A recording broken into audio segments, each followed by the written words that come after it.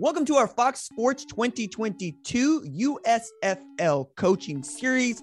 We're going to talk with all 8 of the coaches in the inaugural USFL 2022 season, and we're going to kick that off today with Michigan Panthers coach Jeff Fisher, who, after 6 years on hiatus, has come back to pro football after serving as an NFL head coach for 22 years, leading the Tennessee Titans to a Super Bowl appearance, winning one as a player with 1985 Bears.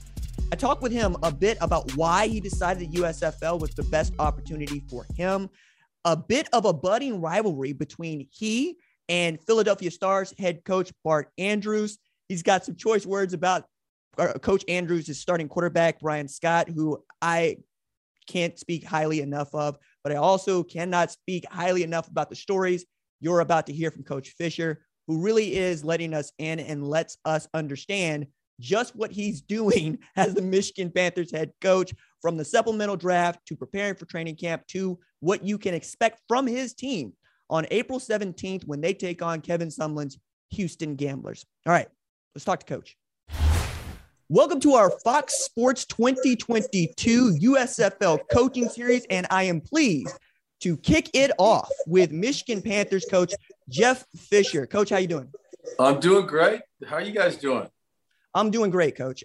We are recording this just after the supplemental draft. It was a 10-round draft. 80 players were selected. It went rather smoothly from what I was able to see. One of the guys that I wanted to speak with you, though, about is really a guy you took number 1 overall, got to hand him the cap at Protective Stadium. That would be former Michigan Wolverine Shea Patterson. Off the rip, Coach, what do you think about Shea Patterson, and why was he your number 1 overall? Well, let me go back to the process before I talk about Shea. The league did a really, really good job in a short period of time launching everything. And, everything really got kicked off with the draft itself. So keep this in mind. You have 8 teams, you have 8 head coaches, 8 staffs, and we're sitting there with no players. In the normal circumstances, that at least I'm used to, you probably have about 50 guys on your roster, and you're just going to add another 10 or 12 or 15 by the time the draft's over. So we built our whole team. And so with that in mind, the USFL obviously felt like let's open this thing with the quarterback draft. So, we spent several weeks evaluating quarterbacks, and, we got a list, and in the list that we got, they were required to have already signed a contract to play in the USFL. Shea, however, was not on that list, and he didn't pop up until the very end because of his commitment to the CFL. So I had been the fortunate one. You've seen those little lottery things where the ping pong balls pop out and everything. So they had a lottery the day before, and I was number 1. But so we were kind of looking around and trying to make our decision and at least rank them. And then out of nowhere came Shea. And it became that moment where that was a no-brainer. And so what was hard for me is knowing ahead of time, minutes or maybe several hours ahead of time, that Shea was going to be my guy, and he was sitting over to the left of the main draft headquarter table, not knowing that he was going to be a Panther, but I knew. So it was a great story. So specifically, regarding Shea, it's a great story. His story is great. In these situations, you do your background checks and you call people and you call coaches, and oh my gosh, Coach Harbaugh couldn't say enough great things about him, and what a fan favorite we've come to realize. And, you get caught up in college football and you lose kind of track of who the quarterbacks are and the relationships, stuff like that. But man, that reception when it was released that he was going to be a Panther was really pretty cool. Numerous conversations with him since. He's ready to go and excited about it. So, we couldn't have kicked off the draft, or at least for our organization, the Panthers, any better than have an opportunity to select somebody like Shea. Well, I was impressed with him when I got to speak with him just after he found that he was your pick. And I was really thrilled for him because he was genuinely excited to be there. He was genuinely excited to play pro football, in Birmingham. But Coach, I want to step back here just for a second and ask you what I think is an obvious question, but not so obvious to many of us. After 22 years as a head coach, 35 in the NFL, coaching a team to a Super Bowl, part of two historic franchises in the NFL, why, after 6 years, did you decide that the USFL was the right opportunity for you? All right. Generally speaking, we do what we do in life so that you can work towards this place where you can do all those things you can't do when you're working. And I don't want to call it retirement because it really wasn't retirement for me. But, eventually in the National Football League, somebody's going to make a decision that was out of your control. That decision came only once in my career, and it came after the 6th or the 15th season. And so I had some time off, and, I got recharged. I did things that I had never done before. For example, I got to my cabin in Montana, which I'd had for 20 years, for the first time in the months of late July, August, September, and October. I'd never seen or stepped foot back in Montana during those months. So I spent, several years watching the NFL. I got into the college space from a distance, but at the same time, I got out. I traveled. I was very fortunate. I traveled the world. I fished. I was fishing all over. I fished from Argentina to Alaska. I love to fly fish. I did numerous really cool hunting excursions and things like that. So I had 4 or 5 years to where, I wanted to get back in, but I really just was looking for the perfect opportunity. And bottom line is, I caught enough fish over the last 5 years. And when I was contacted over a year ago, by the USFL and Brian Woods, it really piqued my interest because, I hate to say it checked a lot of boxes, but that's how we talk nowadays. And it really did. I mean, I'm spending my time between Nashville and Montana. Julie and I've got grandkids here. We got 2 more coming in the next couple months. And, this is, we have a home here. We have a home there. Been able to do an awful lot, but there was a void. And I found myself over the last 5 or 6 years helping people, helping coaches, helping players. The list and the calls that I've gotten over the years from former players, and trying to help the former Titans here in Nashville. I got into this. I want to help guys realize their dreams, and based on the experience that I have in all different areas, it doesn't matter whether it's mental health, whatever it is. I can help people. So, this was the perfect opportunity for me to check that box to get back on the sideline. But in addition to that, help young coaches realize their dream. With exception of maybe one on this small staff with the Panthers, these are young coaches that are really, really super talented in their own way.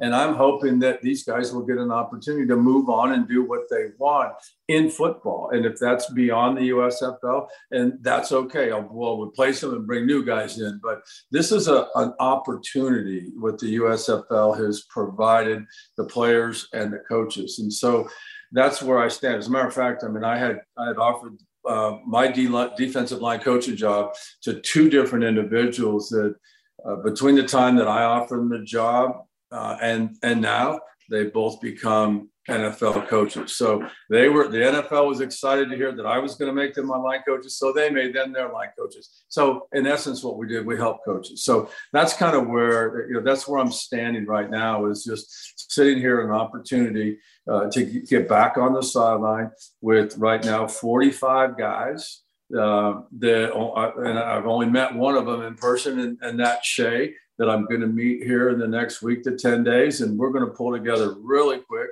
And we're going to have a team that, if we're right, if again, when we talk about drafting and things like that, last night, as you mentioned, we've just finished our supplemental draft.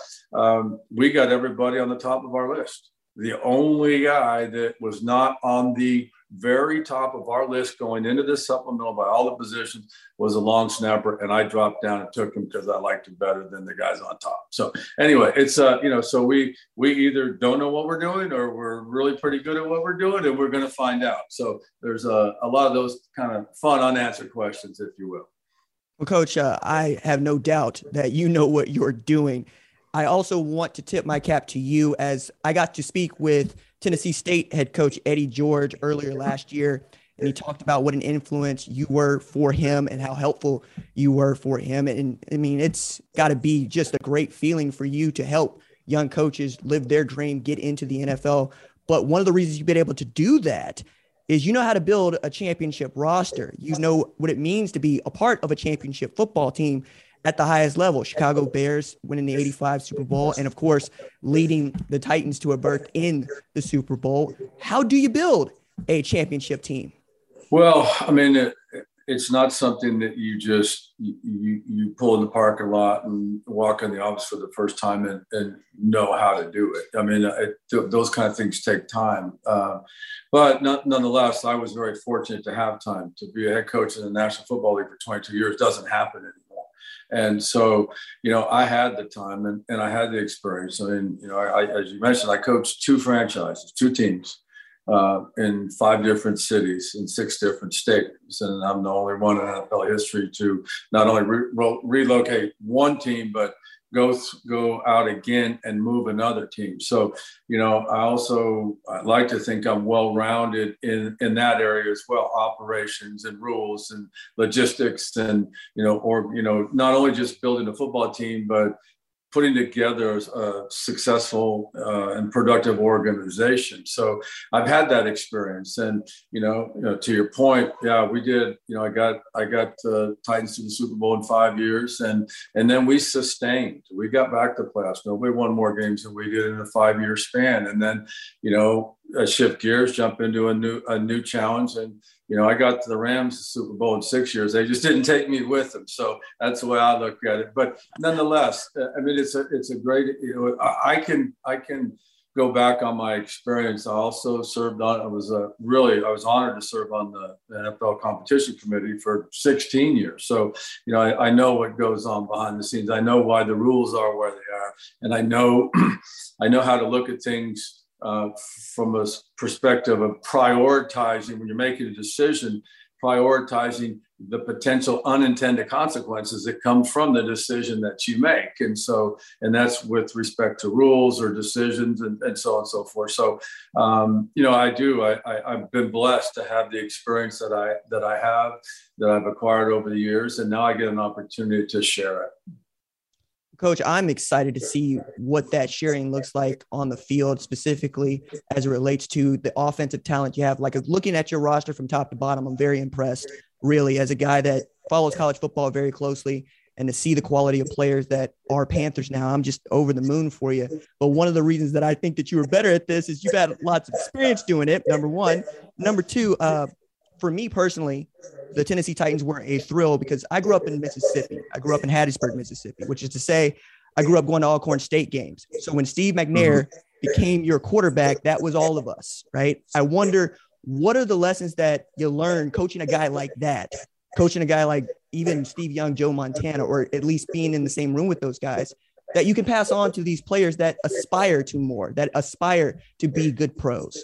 RJ, that's a great question. I mean, I bring up Steve. I think about him every day, and it was a huge loss for me, personally, emotionally, and but nonetheless, we were patient with him. He was just a fierce competitor, and it took us some time. And at that time, we laid it out. We said, "Look, I mean, this is going to be our guy. We're going to take him. Can't tell you when he's going to be ready, but we'll know." And that's what, when Steve was asked, when are you going to start, me would say, when are you going to play? When do you want to go to the field?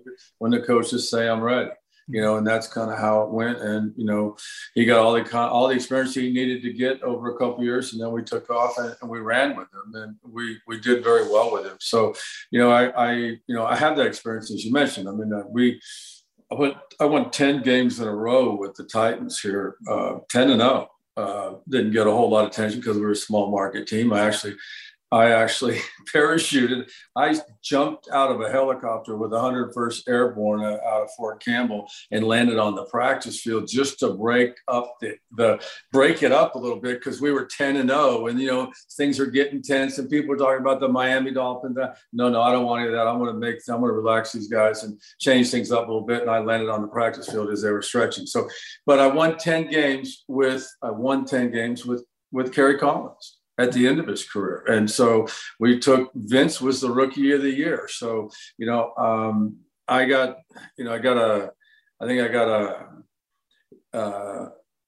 got caught up in some of the social media stuff. I'm not complaining at all, but they were facetiously calling me a quarterback whisperer, like I just ruined quarterbacks. Well, if it's, go fact check your world, or that's pretty good recommendation for people, is before you start saying things, just do your research. And so we had success. I had a lot of success, and the reason for going to St. Louis, for example, was because Sam Bradford was going in the second year, and Sam Bradford, I mean, who knows what happened to me into this league had he stayed healthy, but he tore his ACL in year 2 and in year 3 when I was in St. Louis. So we had to reboot it and readjust from a quarterback standpoint. But I'm going to push on to Shea and to Paxton, particularly because what I've seen out of Shea, what I know about Shea, what I guarantee you he's doing right now, he's either watching tape or he's doing something in the gym or he's in the weight room or he's running, but he just loves it. And every guy that gets to the top or that flourishes and has success in the National Football League is wired like that. And that's how Shea is wired, rather. So, and then you go to Paxton. I mean, Paxton's just looking for the right opportunity. And Paxton's skill set is certainly a little bit different than Shea's. And so, we may use them both. Who knows? I mean, it's fun. This is what this league's about. We all saw what happened in Buffalo this year with Josh, with the way, Brian Daboll used Josh there and his legs. Well, we're going to use Paxton's legs, the way so you see where we're coming from. We got a lot of exciting things going on right now with respect to what we're going to do on offense. And I don't mean to get off on that tangent, but I'm going to anyway, because I'm the head coach. So this game's going to be a fast game for the fans that want to know what this game's going to look like. On kickoff weekend, which is Easter weekend, you're going to see a 35-second play clock, and you're going to see guys running all over the place. And unfortunately for us, defensive, type backgrounded, head coaches, there's going to be a lot of points scored, and that's good. That's what we want to see. And so, where do you score a lot of points? Well, you score a lot of points at the college level. That's where you're seeing. So every offense is going to have a college flair to it. And that's with up tempo, and it's RPOs, it's mobile quarterbacks, and it's all kinds of fun stuff like that. So, and I mean, if you go down the list of coaches that are running programs here in the USFL, like Coach Fedora and like Coach Holtz and like Coach Sumlin, and not to let disregard the other ones, but these 3 guys are right out of college. They understand what it takes to go up tempo, fast, wear down a defense, and put the ball in the end zone. And so those are the kind of things hopefully they're going to see out of our offense as well. Coach, I'm excited to see that. I mean, I'm familiar with, as I said, a number of those players. I mean, you got 4.2 speed at wide receiver in Jeff Bedette. You got a former first-round draft pick in quarterback Paxton Lynch. You've got talent. But one of the things that I'm most interested in is how these rivalries will play out on the field, because we have some Conference USA ties with Larry Fedora, Skip Holtz, and Kevin Sumlin. But you had Bart Andrews on your staff, the head coach for the Philadelphia Stars, who's also, I think, got a little bit of a leg up on you guys in that he drafted a quarterback he's familiar with and won a spring league championship with. Can you talk, please, just a little bit about your relationship with Coach Andrews and just what a job he has done to get himself in this position? Yeah, I will. It actually, our relationship goes back a little further than just being on my staff. Bart actually was my Pop Warner quarterback. So when I put the plastic on and looked out that face mask, like every kid does for their first time, and everyone remembers that moment when I did it. Bart was the quarterback. We were, I don't know, 8, 9 years old. So we played Pop Warner football together, and I was the receiver and the running back, and he was that quarterback. And so, we had, our relationship goes way back, and eventually our career paths went different directions. I became a head coach of the National Football League. He was battling and just needed a break. And he became the NIAI Coach of the Year at a small school in Montana, and I gave him an opportunity on my staff. And so, we go way back. And to your point, RJ, I mean, I have an idea what to expect out of Kevin, and maybe out of Mike, and out of Todd. Todd and I mean, real quickly, Todd was the head coach of the Kansas City Chiefs. I was the head coach of the Tennessee Titans. I took my team in there. And it's the first time in a long time in the NFL where a team had 2 100-yard rushers in the same game. And that was me. That was Lindell White and Chris Johnson. So Todd and I have some history together, too, that we've talked about that's really fun. But Bart, on the other hand, Bart has made a career, and a good career, out of participating in alternate leagues. And so he understands better than anybody what it's like to go in to a situation where you have a small coaching staff, where are smaller than what we're used to, and you have a small roster. And he knows how to put those things together. And so, I've leaned on him a little bit as we've been, as the league is being put together. And, he's asking me about my experience committee and how you guys would do this here. And I'd say, well, how did you practice, with this number of players? So, Bart's the one. So I wouldn't say, from a rivalry standpoint, I think I'm going to take that back. Yeah. He's the one I want to beat right off the bat. So, I'm going to beat them all. And I'm going to beat the ones in my division twice. And we'll just see what happens. And I'm not going to, take my foot off the gas either. So we're going to have some fun. He said, we had one conversation which football people couldn't appreciate. And I called him, I go, this is about a month ago. I go, what are you doing? He goes, I'm just working on some protection things because of your ass and all that stuff that you do on defense. I said, so we're going to put the tight end outside the wide receiver, then motion him down, and then reset him and line him up just to see if my safety comes in with him, because then my safety's blitz. And he goes, yeah, kind of. So anyway, there's stuff going on. We'll see how it all shakes out. Now, Coach, I'm fired up about that. I'm here for football, and I'm here for good football, and I'm here for scheme, and I'm here for strategy. So you're speaking my language there. But in the time that we have left, I want to ask you some questions that I'm giving to all of the coaches. It's not to single you out, but we are trying to get a sense of what the league means to the coaches and the competitiveness from each one of these coaches. So the first one of these questions is, who is the best offensive player that you've seen selected who is not on your team, not a Michigan Panther? Wow. Well, man, I've looked at so many of them. Let me answer a different way. There's one guy that I'm concerned about, and you've already mentioned it, and that's Bart's quarterback. Because Bart would not have gotten into this had he known he couldn't get this kid. And Occidental College won the spring league thing.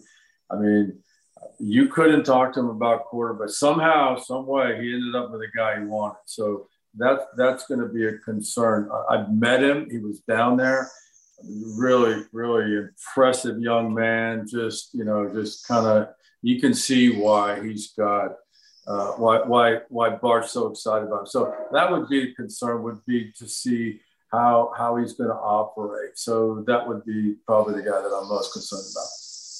Brian Scott is an outstanding dude. I got to know him a little bit. I've had some phone calls with him, and he's fired up too. Matter of fact, I'll give you next time you see him break his finger with a throwing hand for me.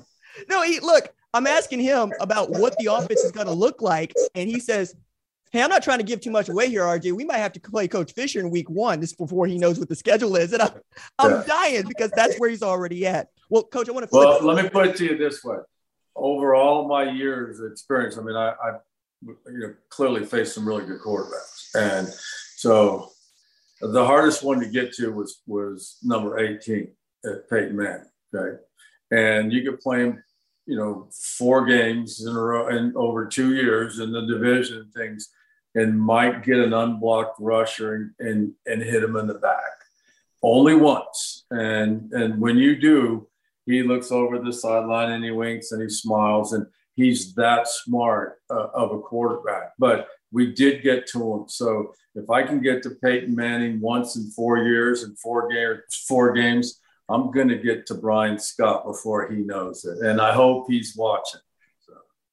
I love this, Coach. I love it so much. Oh, I want to flip it. Oh, defensively, is there one guy that you are marking down as saying, hey, when we go play this guy, I want some extra effort put into stopping him? Well, yeah, I don't know whether there's an Aaron Donald out there, but if there is, you're going to have to take that same approach to teams. You got to know when he's on the field. When he's off, he's on the field, you're going to have to double team him. And that guy may line up at any position. We'll figure it out. But offensively, my approach is not to be consumed with the talent of the player that on the opposing team on the defense, to where you get away from what you're doing offensively. I saw that happen so many times in the league. I'm going to go after him. If he's that good, I'm going to make him prove to us that he's that good. If he's a corner, he's going to be breathing really heavy. If he's a linebacker, then, he's going to get tired as well. And if he's a D lineman, then we'll see how he handles double teams. We'll see how he handles traps. We'll see how he handles running and chasing and up tempo. And, if we can up tempo and we got a defense tired, I'm going to try to get the ball back as soon as I can. And so, yeah, there's different ways of going about that. But I'm looking forward to that challenge. As a matter of fact, not to get too deep into the weeds here, but I talked to my staff. It's just a small staff. Imagine the time that they spent ranking the players that they coach. So take a receiver, guys coach receivers. He's gone through this. He's familiar with 30 or 40 or 50 receivers. Well, right now, most of those guys are on other rosters. So he's our only source of information to relay it to our defense as we get going and preparing. It's a pro scouting void there. We don't have a pro scouting department. That's all the evaluations are going to come from your coaches. So there's going to be a lot of dialogue and a lot of conversation. So we'll pinpoint, we'll know, we'll call them red dots. I just want, who are the red dots on the team we're going to face this week? Meaning their top 3 or 4 players on special teams or their top playmakers on offense and defense. And we are going to attack their red dots. My last question for you, Coach, is I understand drinking from a fire hose with more than 600 guys in each one of the draft pools over 3 days put together, but is there one team here that you are looking at to say, man, what they did in the draft is uncanny, and we already have to start planning for this specific team based on their top to bottom depth? Well, I'm just going to go to the team that we open against. That's where the focus is. All the focus is on the opener, and you have to do it that way. And so everything that you do from the time you report to camp, to the time you start the walkthroughs and your practice sessions, and you got bad practice, good practice.